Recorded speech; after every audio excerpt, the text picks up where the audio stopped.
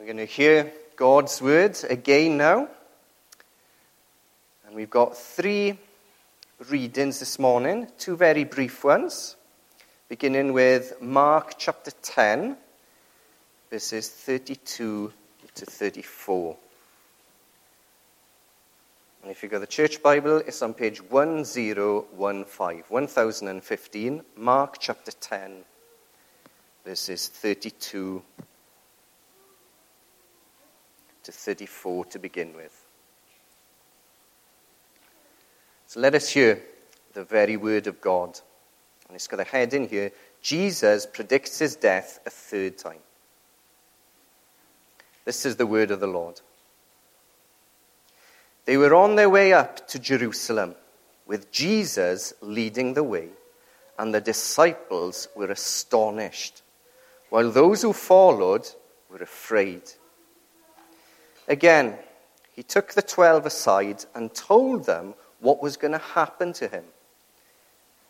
We are going up to Jerusalem, he said, and the Son of Man will be delivered over to the chief priests and the teachers of the law.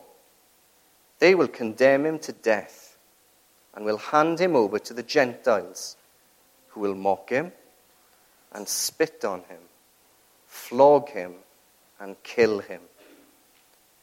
3 days later, he will rise.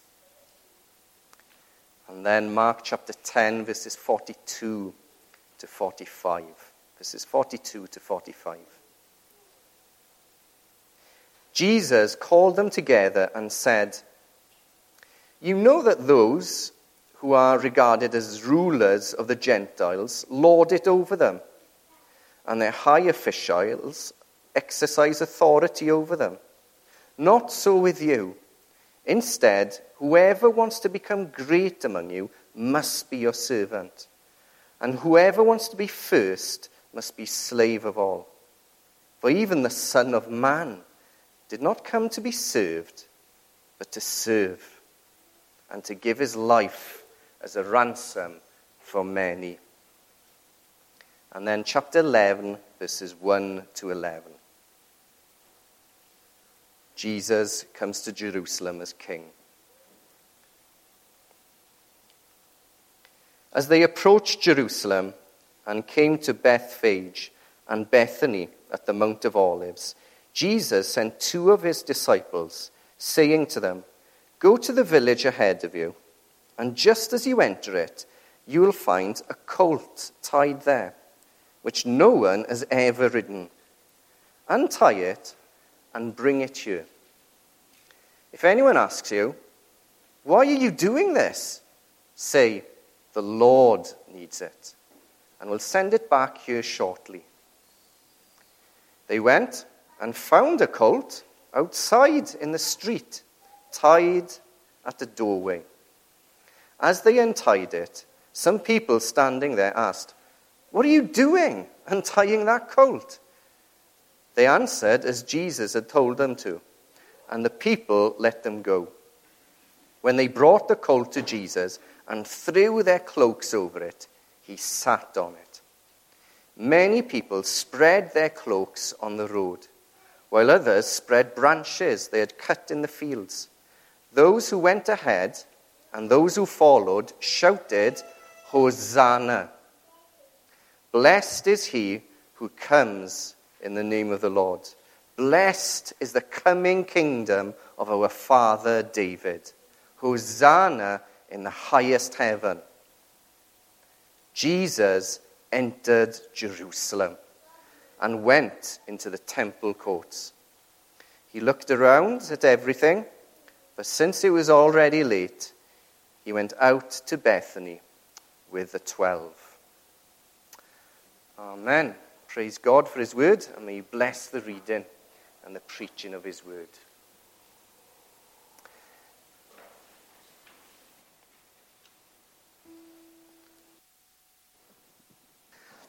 If you could turn back in your Bibles to Mark chapter 11, that would be great too. If you can follow me. The scripture, I've got headings on the slide. Scriptures will be in the Bibles in front of you, so have a Bible in front of you. It'll be much easier to follow. as we come to God's word, let's pray.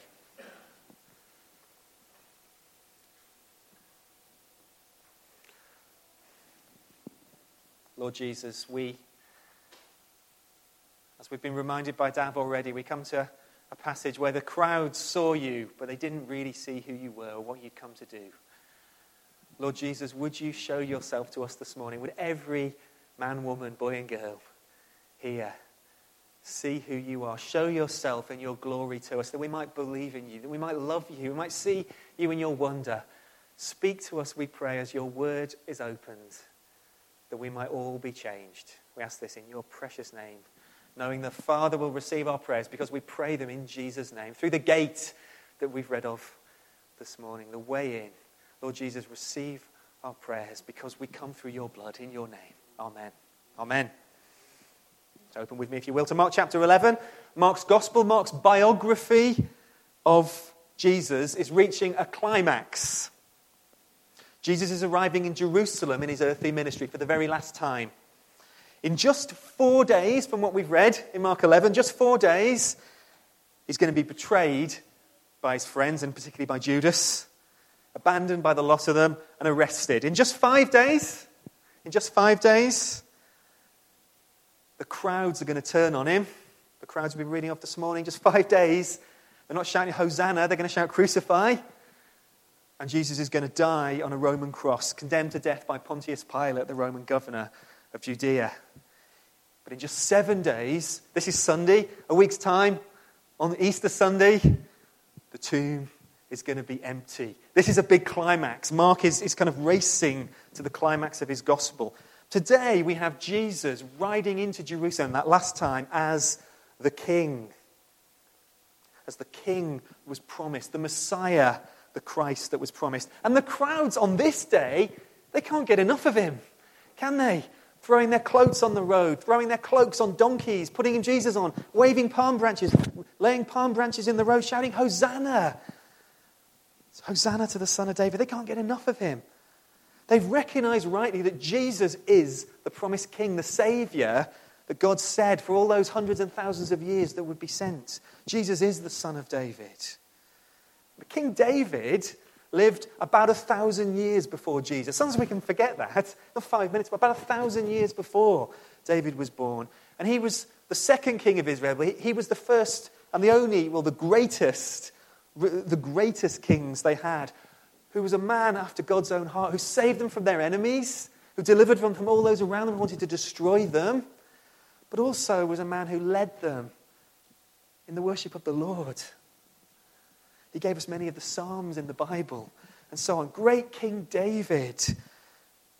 And the people are calling for the Son of David. They see Jesus as the Son of David, the king from David's family, the king descended from David who was promised, who would save them again like David had saved those 1,000 years before, just as God promised would happen. And they think, therefore, as Dav's already reminded us, Jesus has come to save them, most of them, from all the sorts of things David saved people from, the enemies around them, the Roman Empire in this case. It wasn't the Roman Empire in David's day, it didn't exist. It was the Philistines, it was other groups, but David mightily delivered them from Moab and the Philistines and others. Well, they think God's man's going to come and save us from Rome. That's what salvation means. But Jesus, as we very quickly see, and as the book unfolds, is not that kind of saviour. He's not actually what many of them are looking for, because he's come to die. We had some of the readings, some of the times where Jesus says he's come to die. There have been 4 or 5 points through the gospel already where Jesus has taken them aside and said, I've come to die. I've come to be crucified. I've come to take the penalty for your sin. I've come not to be served, but to serve and give my life on the cross as a ransom for many. That's Jesus. But these crowds, they're not seeing it. And the question for them that Mark really is posing as he gives this account, and the question for us today is, what kind of saviour do you want? Is your life a mess? Do you know, maybe even if this life's not a mess, do you know what your relationship with God is? Is that a mess? How are things going for you? What does eternity mean for you? What kind of saviour do you need? What kind of saviour do you want? That's the question this passage raises. These crowds wanted the wrong kind of Saviour, so ultimately they didn't want Jesus, which is why we've been singing of them turning on him in literally 5 days. Can you believe it? 5 days from this passage, they've all turned on him, pretty much to a man. Even the disciples have legged it. They've abandoned him. So we're going to work through this under 3 headings. The first is probably the biggest, and it's this. Jesus is the unexpected king. He's not the king the crowds went out to meet on that road. Look in your Bibles from verse 1, if you will, with me. As they approached Jerusalem and came to Bethphage and Bethany at the Mount of Olives, so they're going to come from the Mount of Olives. Jesus is going to be riding down through the Mount of Olives and up the other side of the Kidron Valley into Jerusalem, through one of those magnificent gates and through into the temple. It's a great scene if you've ever been. On my honeymoon, I got to stand up on there. Julie and I looked in to where Jesus would have come, and it's a spectacular sight. Anyway, that's where Jesus is. He's approaching Jerusalem. He's coming to the Mount of Olives, to Bethany and Bethphage. And he sends 2 of his disciples, saying to them, "Go to the village ahead of you, and as you enter it, you will find a colt, which means a young male donkey, not yet fully grown male donkey, tied there, which no one has ever ridden. Untie it and bring it here. And if anyone asks you, 'Why are you doing this?' say, 'The Lord needs it, and will send it back shortly.'" It appears Jesus has made some kind of arrangement to borrow this donkey. Jesus certainly was very, very well known. This is where Lazarus was raised from the dead and where Jesus spent much of his time, and his base when he was in Jerusalem was Bethany. So Jesus is very well known. We don't know. Mark deliberately, and the writers don't tell us. Jesus has presumably made some kind of arrangement to borrow this donkey. Anyway, they went and found a colt outside in the street, tied at a doorway. In other words, just like Jesus said. As they untied it, some people standing there asked, "What are you doing untying that colt?" They answered as Jesus had told them to, and the people let them go. When they brought the colt to Jesus and threw their cloaks over it, he sat on it. Mark records a few unexpected details in here. I don't know whether you noticed. First of all, this is a colt and not a horse. Probably spotted that. It's a colt and not a horse. Why do I say that? Well, if you're coming to lead a rebellion, if you're coming to lead an army, if you're on the attack in the ancient world, there were no tanks and helicopters in those days, you went on a horse. You didn't go on a baby donkey. That was a sign of peace, not war. You didn't go to war on a colt. You went to war on a war horse. And we'll see more of that. Scripture speaks of that itself, even of the Lord Jesus. You can't kick out the Romans on a colt, a little baby, untrained donkey. No one's even ridden this donkey. You can imagine Jesus coming in and the Romans being really scared, as he rides in on a colt. It's not the symbol of war. It's the symbol of gentleness and peace. Rulers rode on donkeys when there was peace, when people loved them, but not for war. Jesus isn't coming on a war beast, which is probably what the people wanted. He's not coming to start an uprising. He's coming to die, as we've been reminded. Hold that thought. The second thing about that colt is it's never been ridden. Again, quite a few folks reading around this point out that in those days, when one king took over the kingdom from another, it was really common to take the previous king's animal and ride on it. And even in the Bible this happens. When David wants Solomon to follow him as king, back in, you read this in the letters, the books of Samuel and Chronicles, when David wants Saul, getting completely mixed up. When David wants his son Solomon to follow him as king, he says, "Put Solomon on my mule and ride him in front of the people." Solomon rode on David's mule to show that he was taking over. He had the authority of his father. But Jesus doesn't do that. Jesus goes on a donkey. We don't even know whose it was. And it's never even been ridden on. He's not fulfilling those kind of expectations that people might have thought of. And third, it's borrowed. And he's going to give it back. He's the king of the universe. He's coming to take his throne. And he's worried about giving the donkey back. Those details. Jesus has got to give it back. It's meant to be a little bit surprising. It's meant to make you think. And it made the apostles think, both John, writing his gospel, and Matthew, writing his gospel, both take us back to Zechariah, who picks up on all those details. Zechariah, if you want to turn to it, Zechariah chapter 9, or I'll just read it to you.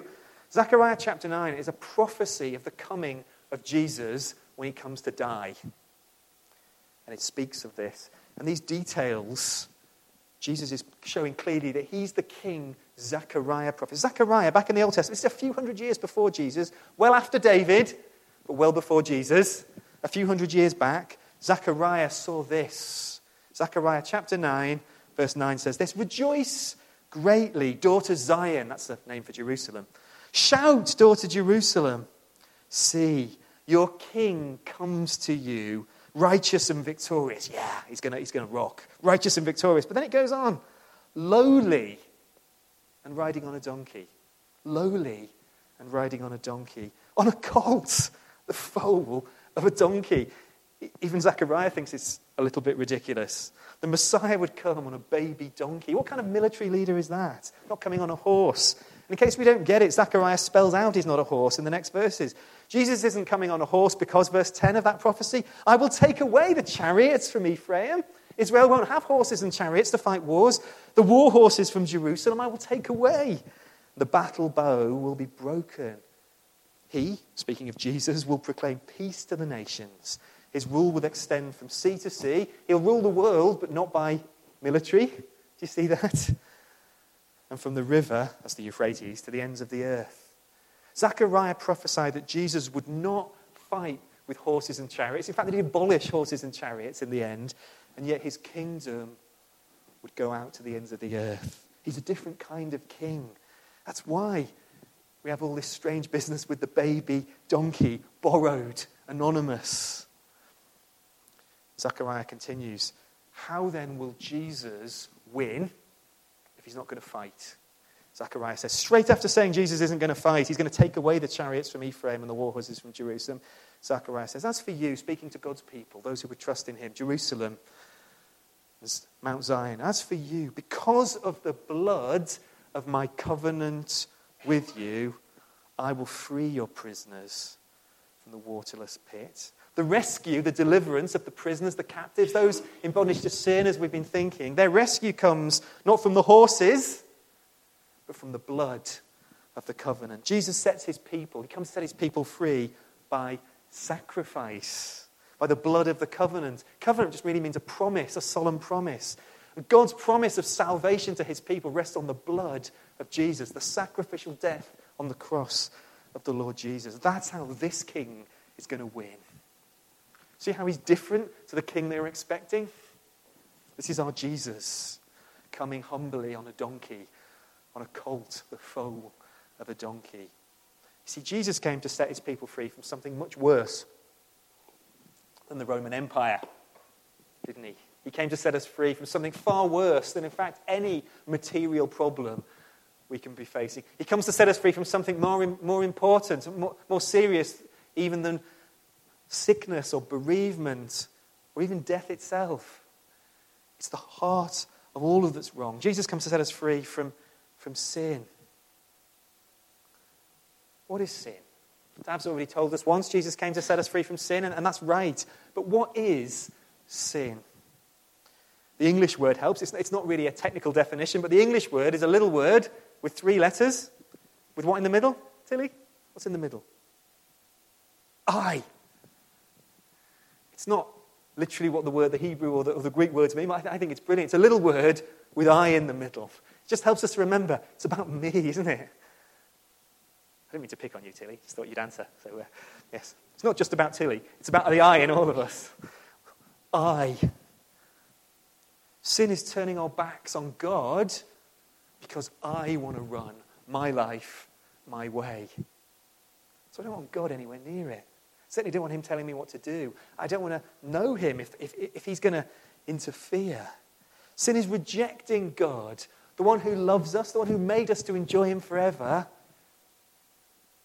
And yet, we don't want him because I want to be in charge. I want to do it my way. Frank Sinatra's very silly song that's very popular, "I Did It My Way." People play at funerals. What are they going to say to God when they get, "I did it my way"? Brilliant.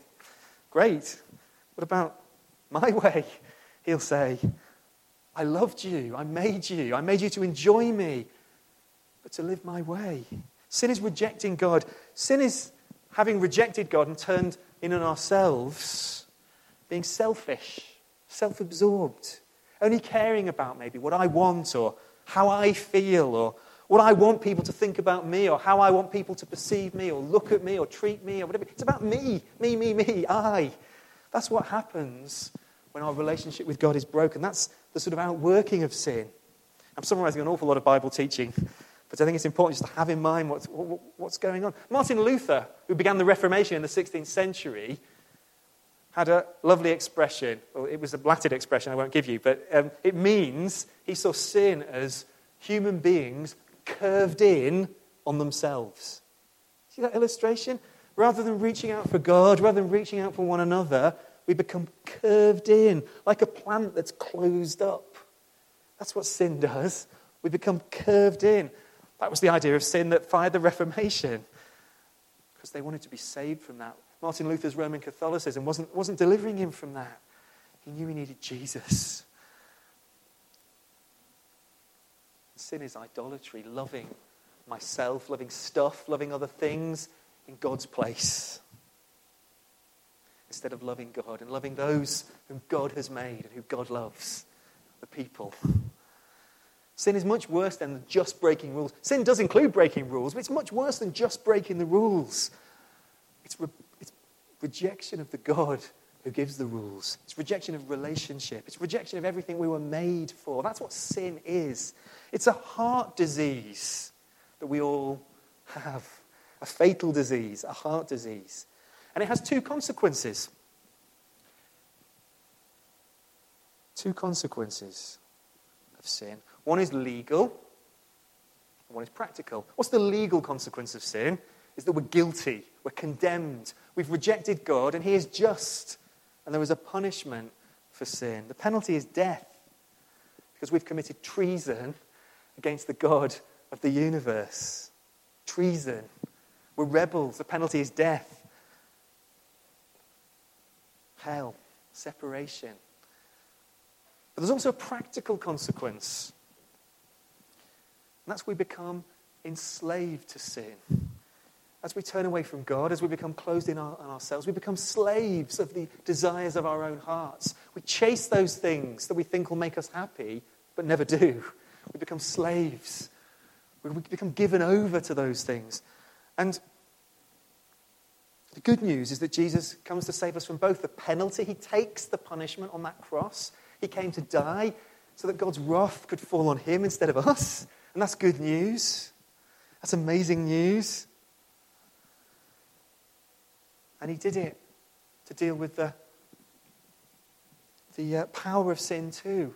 So the penalty of sin, Jesus deals on the cross. And having dealt with the penalty, he deals with the power of sin. He comes to be with us, to dwell in us, to give us new hearts, to change our hearts, if you like, to make us new, to give us a love for him. First of all, he takes the guilt away. He cleans us up. And then he comes and he changes us. One, he does straight away. When we believe in him, we're forgiven. The penalty is dealt with from the cross. He takes that penalty.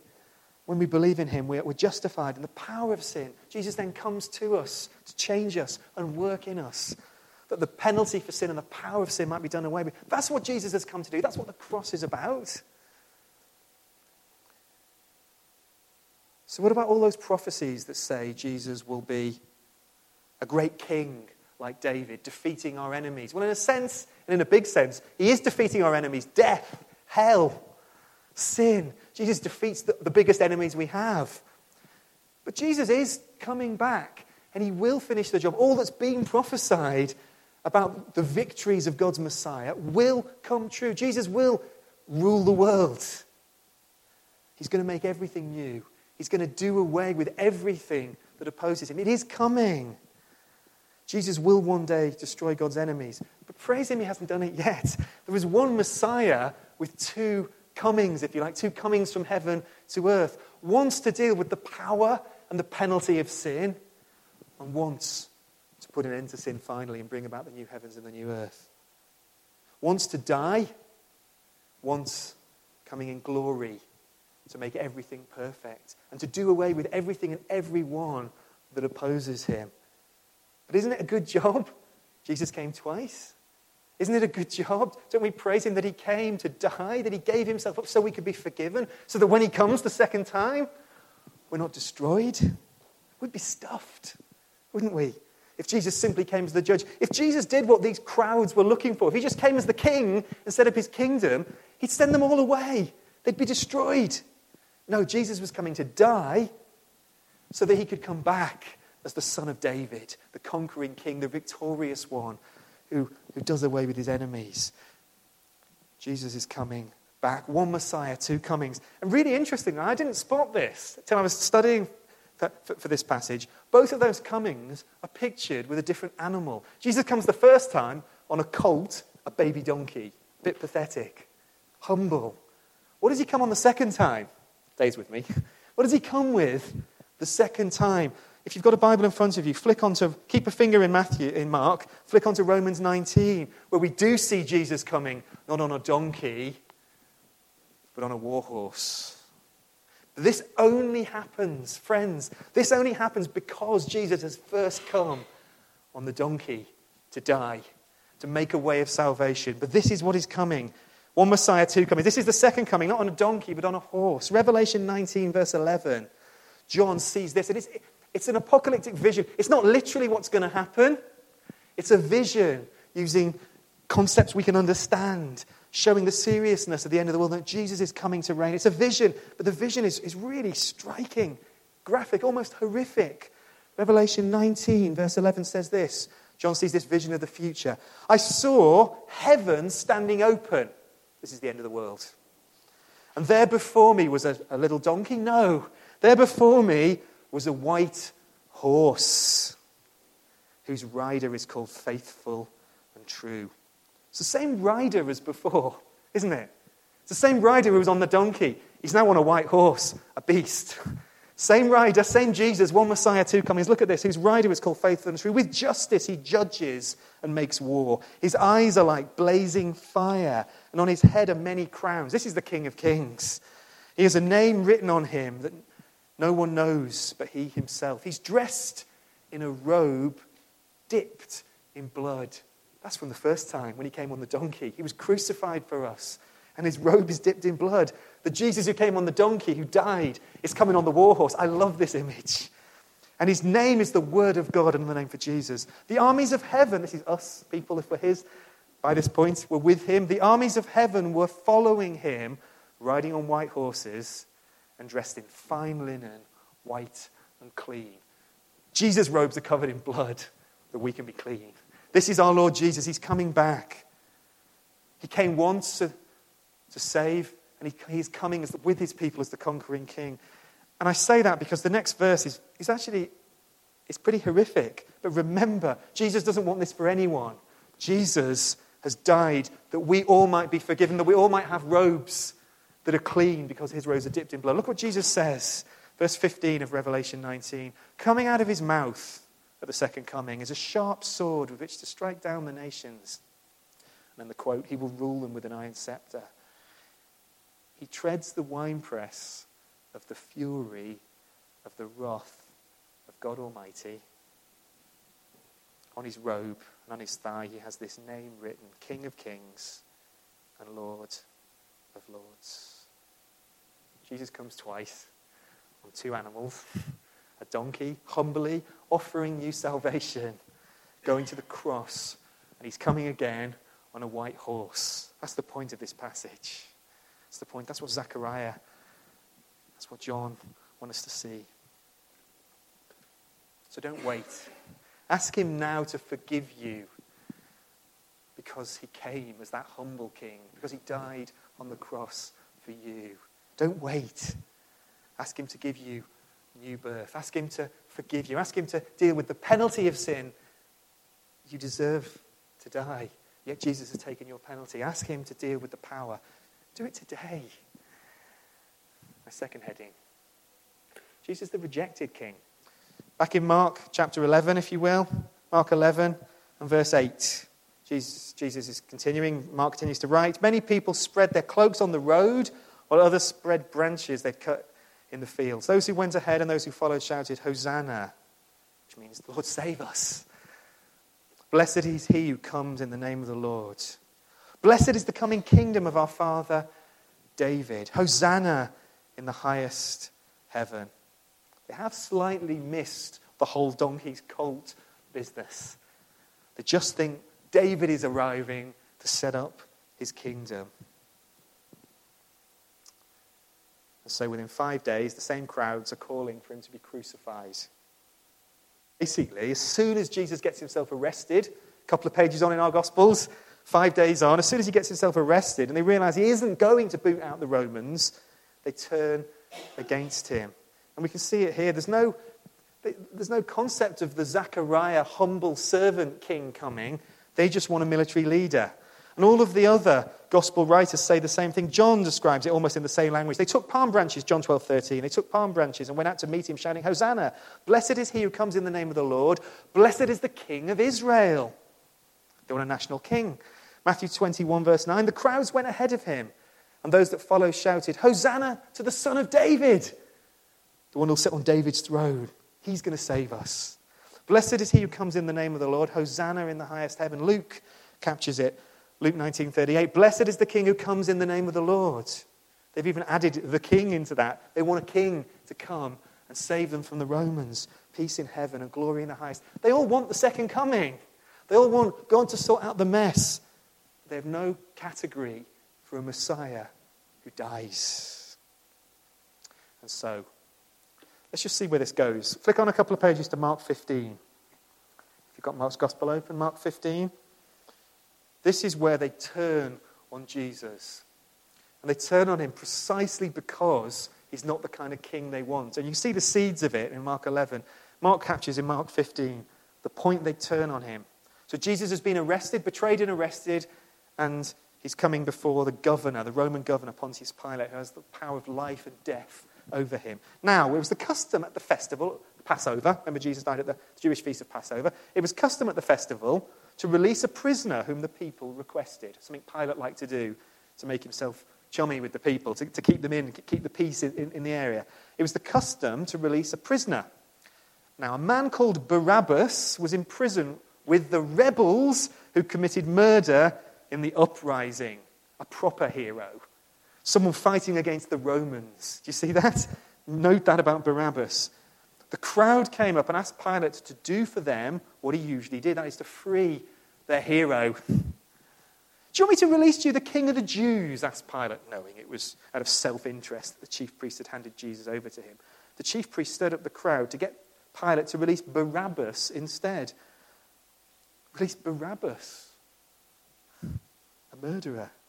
"What shall I do with the one you call king of the Jews?" Pilate asked them. "Crucify him," they shouted. "Why?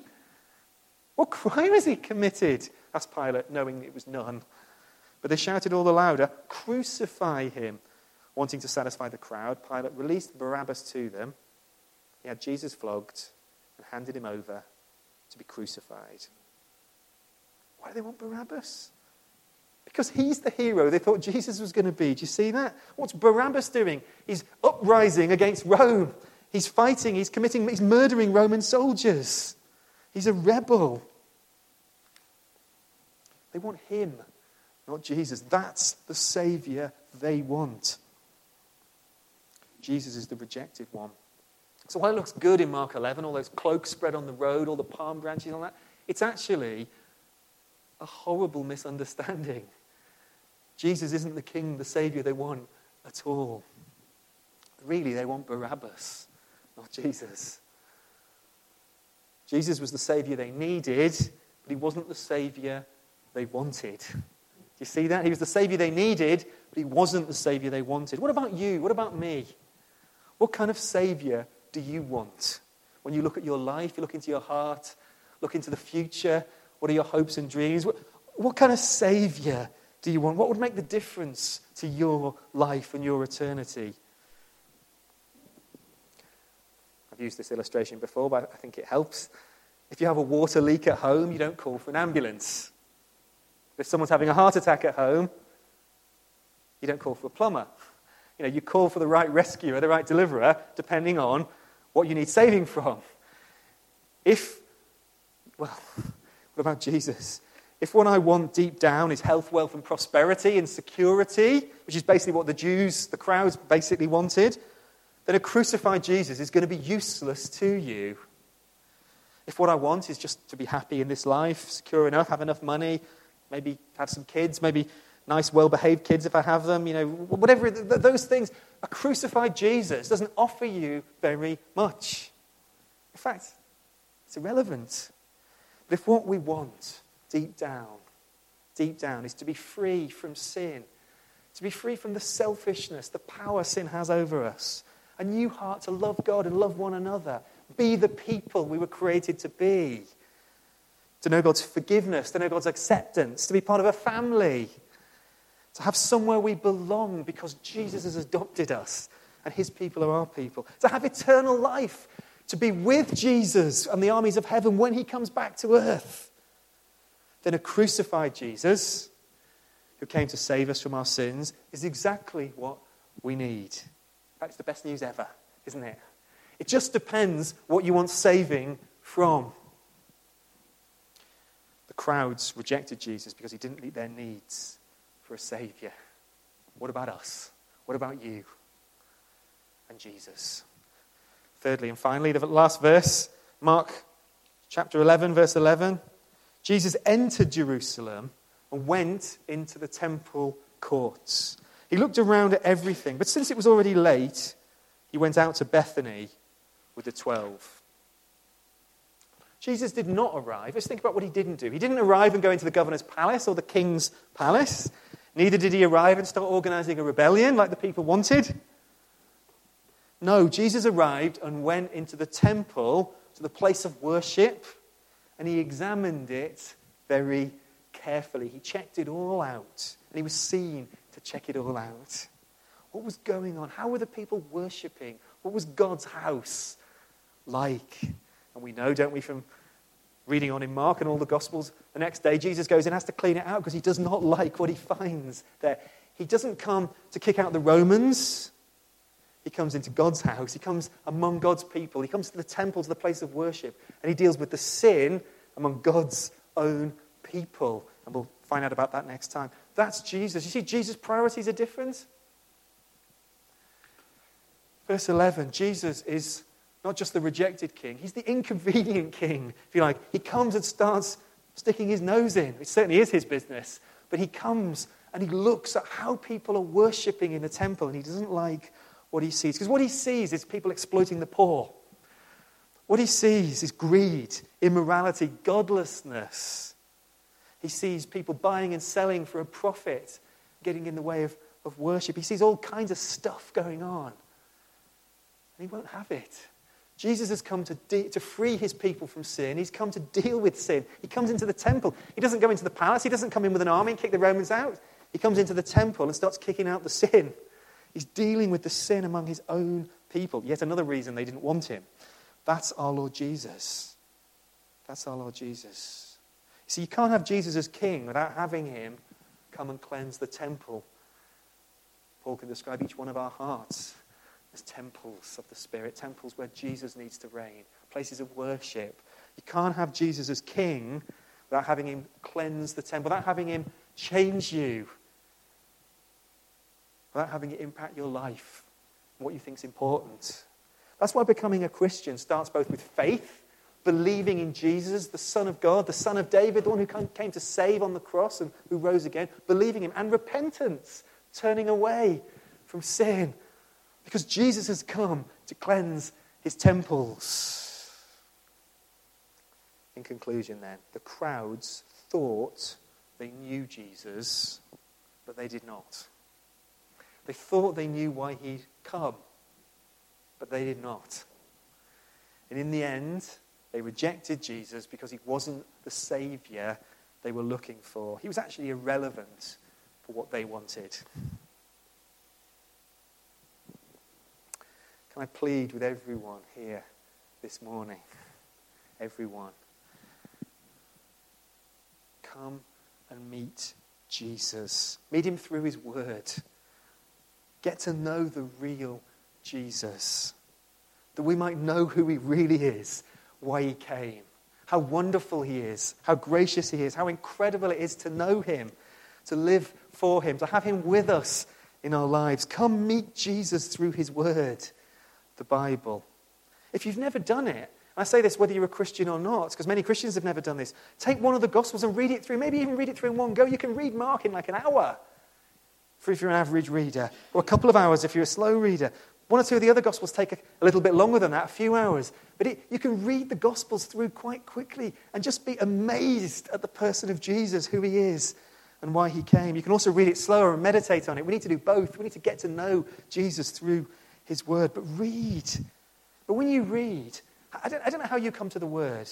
When you read, are you doing it in the hope of meeting the real Jesus? That we might really come to him, to know him, who he is, why he came. If you ask him, you can pray when you come to the word. I try and do that. I don't always do this. We need to do this. Lord Jesus, meet me in your word. Lord Jesus, I want to know who you really are. I want to meet you. I don't just want to know about you. I want to know you. Lord Jesus, meet me in your word. Walk off the pages and into my life, that I might put my whole trust in you, that I might live for you, that it will be worth it because I love you, because I know you, not just about you. That's what the Bible can do. The Bible is an incredible book.